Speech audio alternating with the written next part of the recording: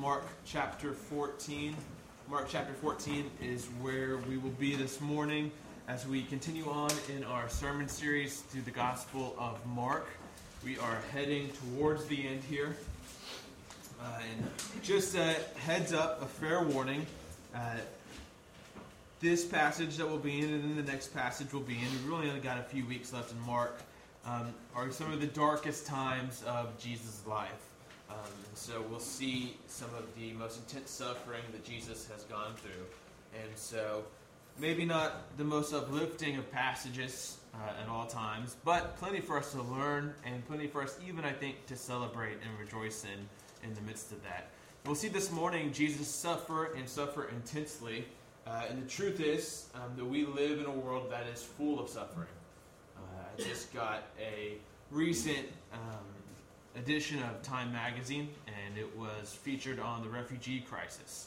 And of course, someone who tries to know a little bit about the news and politics and world events, but tries not to get so tangled up that I become crazy about it, right? I had known there was a refugee crisis and known, the different political opinions about how to react to the refugee crisis, and until, flipping through this issue, right, I hadn't seen a lot of faces, and I hadn't heard a lot of stories, and I hadn't seen real hard figures, right? But if you don't know, right, we're living through one of the greatest times in history in terms of people fleeing from war-torn, oppressed, poverty-stricken areas. These few years are probably going to go down in the history books, like World War II, as we're seeing an influx of people just trying to leave the misery that is their lives. There's lots of suffering in our world globally. You and I in Sugar Land, Texas, aren't exempt from this. We go through suffering, whether it is relational, right? We're having trouble with certain people in our lives, our marriage is struggling, whether it's sickness. My great uncle Dan was out the other day running, just jogging in the morning, and collapsed, had a heart attack, and was found by a good Samaritan who started doing CPR, and they took him to the hospital, and his heart's fine now, and he's breathing fine now, but we don't know how long he was without oxygen, right, while he was collapsed there on the ground. And so right now he's in a coma. We're not sure if he's going to wake up, and so my family is suffering, right, and just in this time of anxiety. We live in a world of suffering. As Christians, I don't think you and I are exempt from suffering. In fact, I think the scriptures would say the opposite. That if anything, we might perhaps go through more suffering than other people. We should expect suffering. We're told in scriptures, don't be surprised when these trials and temptations come upon you. The one that you follow suffered. He was the suffering servant, and you in his footsteps will suffer as well. But the question is, how do we respond to suffering? What gets us through suffering? Now, what most of us do naturally is we try to avoid suffering. I think we're wired in a way, just as humans, to avoid pain, to avoid conflict, right? There is a disease where you can actually not feel pain, like the receptors just don't work. And on surface, right, that sounds awesome, right? You're going to do a whole lot of stuff that you've never done before. In reality, it's a really scary disease. You have to have someone watch you 24/7. You have to have someone inspect you 3 times a day, your entire body, because you don't know what you have done to yourself. You might have cut off your arm, right, without knowing. There's a kind of a biological reason for us to avoid pain, right? It tells us what's bad. We live, I think, in a culture that doubly encourages that sort of avoidance, right? Anything that might take sacrifice or suffering or might have a little pain involved in it, we're encouraged to avoid and go seek out immediate gratification. Go do something that's easy and it's in the moment. I think this is how a lot of addictions start out, right? Instead of addressing the deeper issue or the deeper pain in your life, you self-medicate with something else. We might say there are like first-order pleasures and second-order pleasures.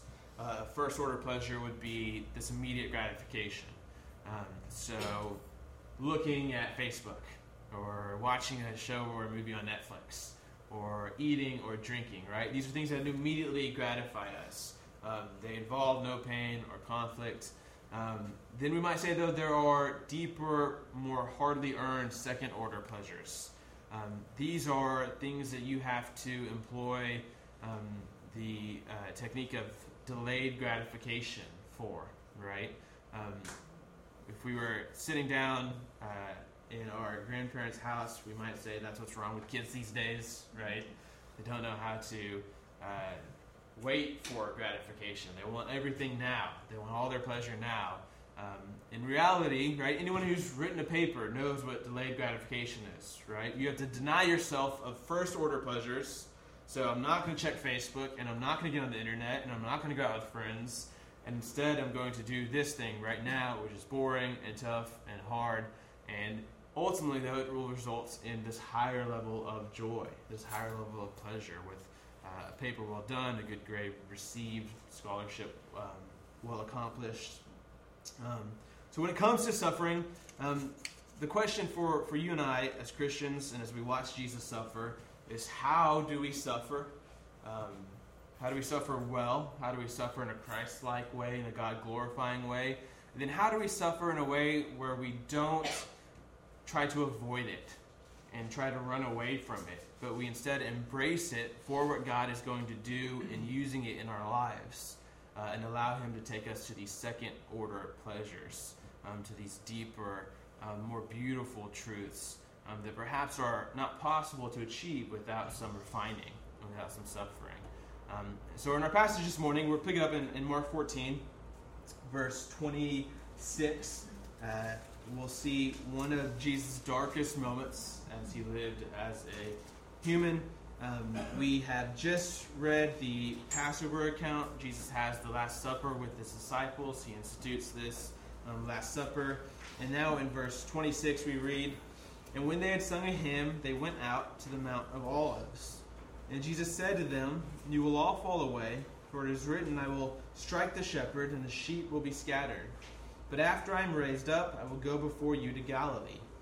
And Peter said to him," Peter's always the first one to talk, very confident in himself, "Even though they all fall away, these other 10 fools, I'll stay with you. I will not." And Jesus said to him, "Truly, I tell you, this very night before the rooster crows twice, you will deny me 3 times. Peter said emphatically. We'll see, one of the things I want to say this morning, I think your English Bibles underplay a lot of the force of the Greek words here in these passages. This, he said emphatically, is Peter rebuking Jesus. Peter's basically telling Jesus he's a liar, right? Like, you do not know who I am, all right? You do not know the strength and the endurance that I am. He says emphatically, if I'm going to die with you, even then I won't deny you. And then they all said the same. So, the disciples and Jesus know that they're heading towards a difficult evening that's going to involve suffering and eventually Jesus' betrayal and arrest. Jesus has predicted that they'll all fall away, even though they don't necessarily believe him. He knows that's what's going to happen. But theoretically, what the disciples should do is be faithful and follow him. They should get arrested with him. Like Peter said, they should be faithful, even die if that's what it takes in order to not deny Jesus. Now, at this point, we start to play the game of hypotheticals, right? What would have happened if the disciples hadn't betrayed Jesus? If they were arrested with him? What would have happened if all 11 of them were crucified alongside of Jesus? Now, we're so used to the story the way it actually happened in reality, right? And it seems set up perfectly. Jesus is crucified, he resurrects, and he already has this team of people, right, that can be transformed and go out into the world and accomplish his mission. But perhaps if the disciples had been faithful, maybe they would have been crucified and resurrected as well, right? We don't know. And there's only so long that you can play with hypotheticals before it probably becomes distracting. But we know what the disciples should have done, which is stayed faithful with Jesus, not denied him. But we know what they will do through Jesus' prediction. As we keep reading in verse 32, they went to a place called Gethsemane. I'll just point out for you, Mark in his gospel is usually very vague about places. And he starts to get very specific here towards Jesus' passion story. The Mount of Olives, the Garden of Gethsemane. This is because for Mark's early readers, these are places they know. These are places they can go. This is their real life. This is their real world. They went to Gethsemane, and he said to his disciples, "Sit here while I pray." And he took with him Peter, James, and John, and began to be greatly distressed and troubled. And he said to them, "My soul is very sorrowful, even to death. Remain here and watch." And going a little farther, he fell on the ground and prayed that, if it were possible, the hour might pass from him. And he said, "Abba, Father, all things are possible for you. Remove this cup from me, yet not what I will, but what you will." And he came and found them sleeping. And he said to Peter, "Simon, are you asleep? Could you not watch 1 hour? Watch and pray that you do not enter into temptation. The spirit indeed is willing, but the flesh is weak." And again he went away and prayed, saying the same words. And again he came and found them sleeping, for their eyes were very heavy, and they did not know what to answer him. What do you say at that point? I'm sorry, I don't know. He came the third time. So he goes and prays and comes back a third time and said to them, "You're still sleeping and taking rest. This is enough. The hour has come. The Son of Man is betrayed into the hands of sinners. Rise, let us be going. See, my betrayer is at hand." Now again, I'd wanted to let you know here, the English is downplaying a lot of the emotion, a lot of the force behind the original Greek in terms of this night of suffering that Jesus goes through here. He takes Peter, James, and John. So he tells the disciples to sit here. And then he takes the 3 disciples closest to him, his inner 3, Peter, James, and John. Peter being probably his best friend, if you were going to use those terms. He takes them in farther with him. They have experienced all kinds of things that the other disciples haven't been privy to. They were there on the Mount of Transfiguration and got to see Jesus in all of his glory, and got to see Moses and Elijah there talking to Jesus. He brings his friends. He brings his most trusted allies with him because he's starting to break. And let's not underplay the suffering that Jesus goes through in this moment. He's greatly distressed. He's troubled. This is Jesus starting to shake. This is Jesus' confidence starting to falter. This surely had to have been tough for Peter, James, and John to watch. If you've ever followed or been led by a leader who's very charismatic and confident, and then all of a sudden you see them start to doubt, and you see them start to be not so sure about the plan, it makes you not so sure, right? Like, oh, I felt better when you were on top of this, right? When you were gung-ho about this. Jesus starts to get distressed and troubled. Peter, James, and John, among all of the disciples, should know something is seriously wrong. And should know their role here is to sit and watch and pray with Jesus as he endures this night of decision-making. He says, "My soul is very sorrowful, even to death. Remain here and watch." Again, this is better translated, "My soul is only sorrowful." All that exists within me right now is sorrow, is angst, is despair. And this even to death is, I'm not sure that I'll survive the intensity of this emotion. I don't know that I'll be able to leave Gethsemane. That's how overwhelmed I feel in this moment. And he went a little farther and he fell on the ground. The Greek says he threw himself on the ground and he prayed. And he prayed, if it's possible, this hour may pass from him. We also shouldn't diminish Jesus' request here. Jesus' prayer for this not to happen, for the suffering and crucifixion that's about to occur, is not a pretend prayer. As if Jesus really is okay with the plan, right?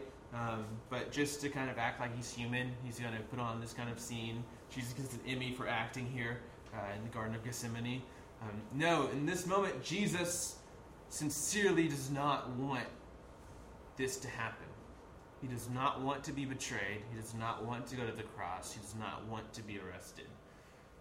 And he prays to the Father, like every child does, and says, take this away from me. Let's not do it this way. You've got to imagine there's some begging and pleading going on. This is surely not all of Jesus' prayer. He says, all things are possible for you. We know that it was possible, right? Jesus, faced with this suffering, could have gone to a first order pleasure. He could have gone home for the night. We know in other Gospels he says, I could have called down an army of angels and killed all the people who had come to arrest me. Jesus is not forced in any sense to go through with the plan that the Father had for him here. But notice, even in the request, even in the prayerful struggling, Jesus wants to submit his will to the Father's. Not what I will, but what you will. Now, this is not an easy, I think, conclusion that Jesus comes to. Notice he goes back and forth and has to struggle 3 times throughout the night.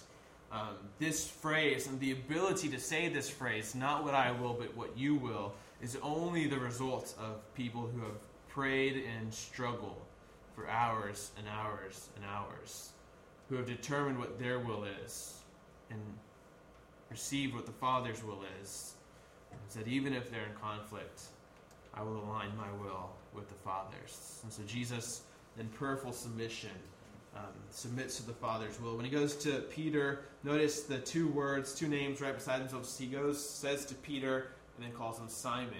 You remember Peter's the nickname that Jesus gave to Simon. It means rocky. When Jesus comes now to his best friend, this is the first time in the Gospel of Mark, the only time that Jesus directly addresses someone by their name. Notice he has no time for nicknames or titles. He comes back and he says, Simon, you couldn't stay up? You couldn't pray with me? You of all people, man, you said that you were going to be faithful tonight, and I told you you weren't. You of all people need to be praying for strength, that you will endure this temptation. And it happens multiple times, and finally, Jesus, done with the struggle, aligns his will with the Father, and says, the hour's come, I'm about to be betrayed, let's go. The betrayer is at hand. Now, this one particular moment in Jesus' life is a very powerful one for me. It's one that I've always very much related to. Raymond Brown says this combination of human suffering and divine strengthening and solitary self-giving has done much to make Jesus loved by those who believe in him. Now, this is not how an ancient ideal hero should face his death. Crying on the ground. In other Gospels, we're told he's bleeding. He's sweating blood, which is a legitimate medical phenomenon that happens when people reach a certain emotional and stress capacity. This is not particularly how we should imagine God going to face his fate. But this is Jesus sharing in our deepest moments of humanity, in our deepest moments of suffering. The ideal way to die in the ancient world was seen by Socrates. He drinks poison and he calmly chats with his friends until he dies. Right? He's very stoic about it. He meets his fate willingly, head on. A couple hundred years before Jesus, the Maccabean martyrs, these Jewish men fighting for freedom, faced their death with courage.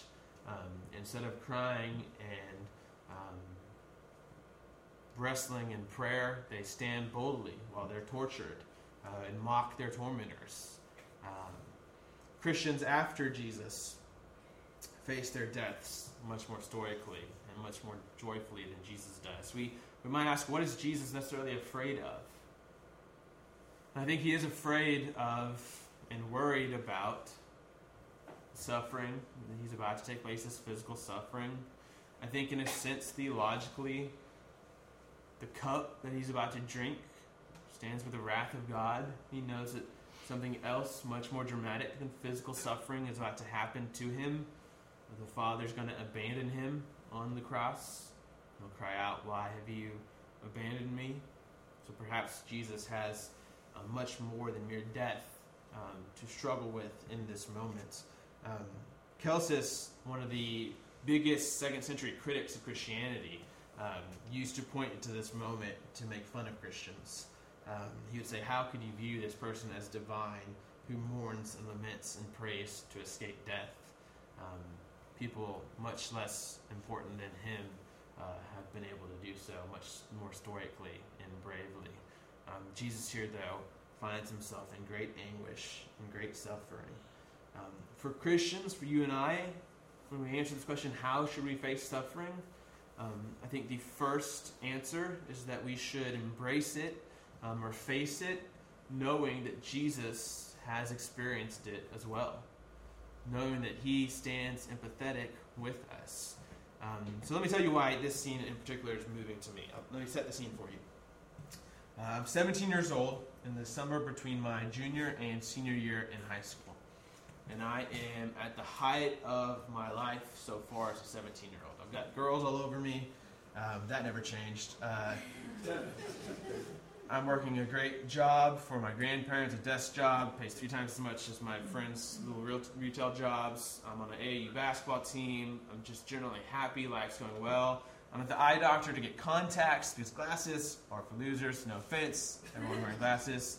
But I've always been a little squeamish around doctors, and there was a lot of doubt around my family and doctors that I would ever be able to touch my eye or put anything in my eye. So I had put the contacts in and we'd taken them out, and with any kind of eye correction, whether you put on glasses for the first time or you're putting on contacts, it can be a little disorienting, right? It's a new experience for you. You're seeing new things. It can kind of be maybe a little overwhelming, a little confusing, a little dizzying. So we're at the eye doctor. I've tried the contacts on. We've got my prescription. And all of a sudden, standing there, nothing real dramatic happening, right? I mean, the scene itself was over. If I had any kind of nervousness about trying on the contacts, it's all over. It's been a success. My heart starts beating. Beating faster and faster and faster. And then all of a sudden, I start to feel this pit in my stomach. This nauseousness kind of overtake me. And I hear this ringing in my ears. And eventually it gets so loud that I can't hear anything else. It's just this ringing in my ears. And I'm noticing that I'm starting to sweat. I can see the sweat go through my clothes. And then I lose my vision. Maybe about 15 seconds, I'm standing there with all this happening, unable to see anything. I remember my last words were, I'm blind. I can't see anymore. And the next thing I know, about 45 seconds later, I wake up, I'm on the floor, there's an oxygen mask on my face, and I have thrown up everywhere, and it looks like I've jumped into a pool. My clothes are soaked with sweat all the way through, and everyone in the office is just like, what in the world just happened? Has this ever happened to me before? What's going on? They're asking me what happened. I'm like, I don't know. I was just standing there, and I started feeling bad. They're like, how do you feel now? I'm like, a lot better than I did 2 minutes ago. Kind of feels like my body reset itself. I'm a lot better now. Like, can you walk? I'm like, yeah, I'm good. I'm fine now. And so we passed it off as just this weird encounter, right? I was not worried about it in the least. My family members weren't worried about it. The doctor wasn't worried about it. We figured, it just had something to do with me putting in the contacts for the first time, and I was more anxious than I thought, and those kind of things. And so, it really was not a second thought to me. Next day, we get up. I'm on my way to work. My mother's driving. She works there as well. About halfway there, all of a sudden, my heart starts to pound. And all of a sudden, my ears start to ring. I start to get nauseous. I'm noticing I'm starting to sweat. I lean over, and I don't feel very good. And all of a sudden, I can't see anymore. And then the next thing I know, I wake up, we're in the car, the seat's laid back, my clothes are sweated through, there's throw up in the car, and we're on the side of the road, and she's going, what in the world? What kind of drugs have you been doing behind my back? I'm like, I've not been doing anything, I swear. So I go spend the day at my grandmother's house instead of going to work, and spend the next few days there. And over time, what happens is these episodes start occurring about 4 or 5 times a day. And I didn't have language to put to them at the time, but later I was told this is what you would call a panic attack. At the time, I wouldn't have associated any sort of fear or anxiety with what was happening, right? There was no immediate cause of nervousness. Once it started happening, I started to worry that something was wrong with me, right? Like I might have a heart attack or a stroke or something like that.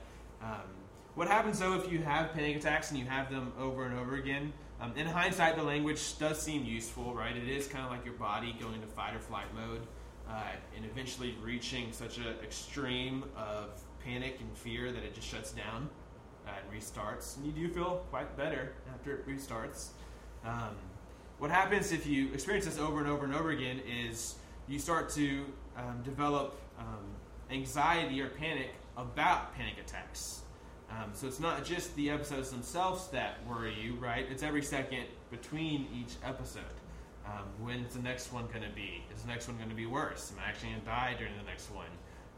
What will be happening during the next one? I developed what's called panic disorder, right? Which is basically where you're trapped in the cycle of panic attacks and then panic over the ensuing panic attacks. And then that developed into agoraphobia, where I couldn't leave the house for about 3 months because, right, I don't want to be out in public and have a panic attack. I need this kind of safe place where I can confine myself. Now, I was treated for panic disorder. With the agoraphobia came some pretty extreme depression. I've been treated for both panic disorder and depression. I've very publicly always said, though, and been honest with the fact that I still suffer from anxiety and depression. And not in like a cute sense, right, where sometimes I get nervous and sometimes I'm a little bummed out. But clinical anxiety and clinical depression. And actually, out of all the things I've been critiqued for as a pastor, people have told me that I look stupid, I wear bad clothes. People have told me I talk too much about the Bible. People have told me that I say bad words like crap and stuff that I shouldn't say. I'm too young. I play rap, visit music videos during service. The number one thing actually I've been critiqued about is that I've been too honest with my struggles with anxiety and depression. A surprising amount of people find that very threatening and say, as a Christian leader, you should project a more confident and less suffering image. To which I say no. I refuse to do that. I know too many pastors who committed suicide. In fact, I know too many people in our world, in our congregation, and in our community who suffer with anxiety and depression. And sometimes feel like they're bad Christians for doing so. And I want to say you're not a bad Christian for suffering from that. Now, I would like to say I think I suffer much better from depression than I did 6 years ago, and much better from anxiety than I did 6 years ago. All that to say, I know what it's like to feel like there's nothing left except for sorrow. I know what it's like to start shaking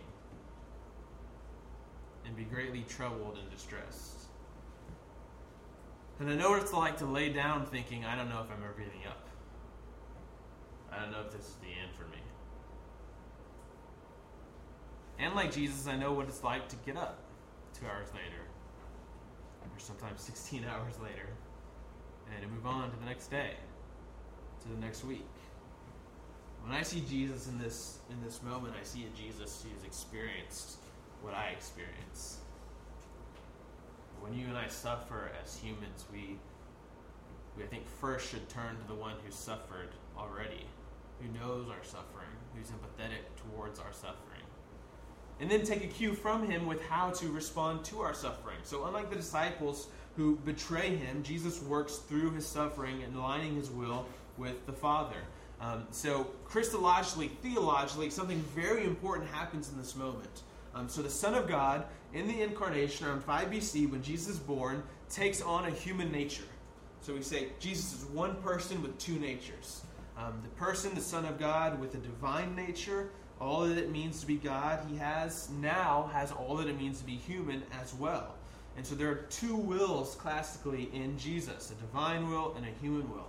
And what's happening more than in any other scene right here is Jesus' human will is being perfectly aligned with his divine will, with the divine will, with the Father's will. He's making something special happen for humanity. He's creating new opportunities for humanity. He's the perfect human who's able to take his shaky and unconfident will and through prayerful struggle align it in perfect submission to the Father's will. And that's the example I believe is set for you and I. I believe he's able to do this because Jesus makes a distinction between first-order pleasures and second-order pleasures. Because Jesus realizes that he shouldn't try to run away from this pain. As we keep reading in 43, immediately while he was speaking, Judas came, one of the 12, and with him a crowd with swords and clubs from the chief priests and the scribes and the elders. Now the betrayer, Judas, had given them a sign, saying, "The one I will kiss is the man. Seize him and lead him away under guard." And when he came, he went up to him at once and said, "Rabbi," and he kissed him. Now, in the Gospel of Mark, again, this is the only time you see a greeting between Jesus and somebody else. So this is a very common greeting in first century Israel, to kiss someone on the cheek. It's a very intimate greeting, a greeting of friends. Not once is described between Jesus or anyone else except for in this moment, where this intimate greeting serves as the most ultimate of betrayals.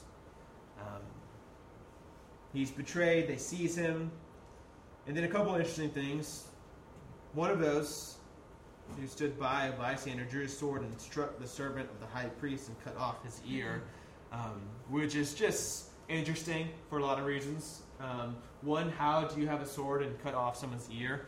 Is that bad aim mixed with some juju matrix, like defense movements?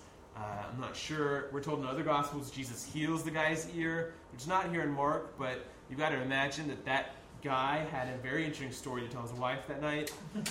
I went to arrest some dude, my ear got cut off, he put it back on. I'm not so sure if I should have arrested him now. I need to rethink a lot of my life decisions. And up until this point, up until this week when I really was studying this passage, I always just found that kind of an anomaly. John's Gospel identifies this man as Peter. Perhaps Mark here doesn't use Peter's name for one of two reasons. Maybe for once, Mark is trying to protect Peter's reputation. He sure doesn't do it before. Peter goes through the mud a lot in Mark's Gospel. And maybe, too, Mark is the first Gospel written. Maybe Mark is trying to protect Peter from being arrested for this incident. And so doesn't want to identify him by name. But I found out that cutting off one's ear, so this is considered a servant, slave of the high priest. We should actually think of that as like an intern for the high priest. It would have been someone who probably would have wanted to be a priest and then maybe a high priest himself one day. Think of like an intern at the Capitol Hill, at Congress, someone who was there to make sure the high priest's will was carried out. Actually, priests could not serve. You couldn't be a priest if your ear was cut off. You were ritually impure. And there's lots of examples in Judaism, in ancient Judaism, where one would actually go and cut off someone's ear just so they could not go be a priest and be a high priest. And so perhaps there's some symbolic nature to the fact that his ear cut off, right? To the fact that this man coming to arrest Jesus is not fit to serve as a mediator between God and between man. He's on the wrong side of the equation. In any case, he cuts off the ear. Jesus says to them, "Have you come out against me as a robber with swords and clubs to capture me? Day after day I was with you in the temple teaching. You didn't seize me. But let the scriptures be fulfilled." And it was almost like the disciples were waiting for that cue, that the scriptures be fulfilled, and they ran. They fled. And his closest friends, who hours ago were saying, "Even if it means our death, we're going to stay by you," are gone into the middle of the night. Now one person remains with him. A young man follows him. Many people think this young man is Mark. It's the only gospel who mentions him. So he's making his own cameo here in the gospel. One man followed him with nothing but a linen cloth about his body, and they seized him, but he left the linen cloth and ran away naked. Whether or not this is Mark, this man surely serves symbolically to represent the fact that finally everyone has deserted Jesus. And in an ironic twist, where Jesus has called people to leave everything and follow him, now this young man has left everything, not to follow him, but to betray him, to leave him, to run away. We'll see this white cloth again at the resurrection scene. Just keep this young man and the linen cloth he leaves behind in the back of your mind for a few weeks from now. Turn with me, though, to Hebrews chapter 5. So the book of Hebrews actually will interpret this event for us. And I think in so doing, it gives us a clue to how we should respond to suffering. We should not, like the disciples, avoid it and run away from it. We should recognize that Jesus has suffered as well and find solace and comfort in that.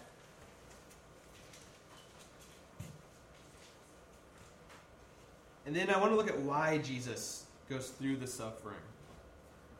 why he avoids this first order pleasure for the second order pleasure. Verse 7 in Hebrews 5, in the days of his flesh, Jesus offered up prayers and supplications with loud cries and tears to him who was able to save him from death, and he was heard because of his reverence. And although he was the Son, he learned obedience through what he suffered. It was a very interesting language. In being made perfect, he became the source of eternal salvation to all who obey him. Again, language we might not use about the Son of God. He learned obedience. I think this is referencing to the moment where Jesus lines up his human will perfectly with the divine will. He learns obedience. And how does he do it? Through suffering.